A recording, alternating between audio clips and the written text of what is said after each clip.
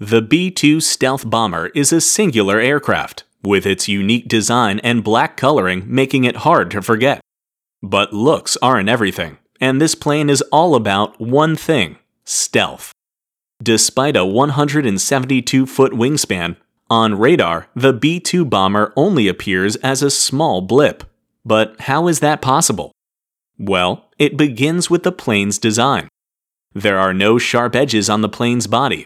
Instead, the curved surfaces are designed to make it difficult for radar to find, as the waves radar emits glide off the plane. Its engines reside further into the plane's body than most jets in order to disguise their heat signature and reduce noise.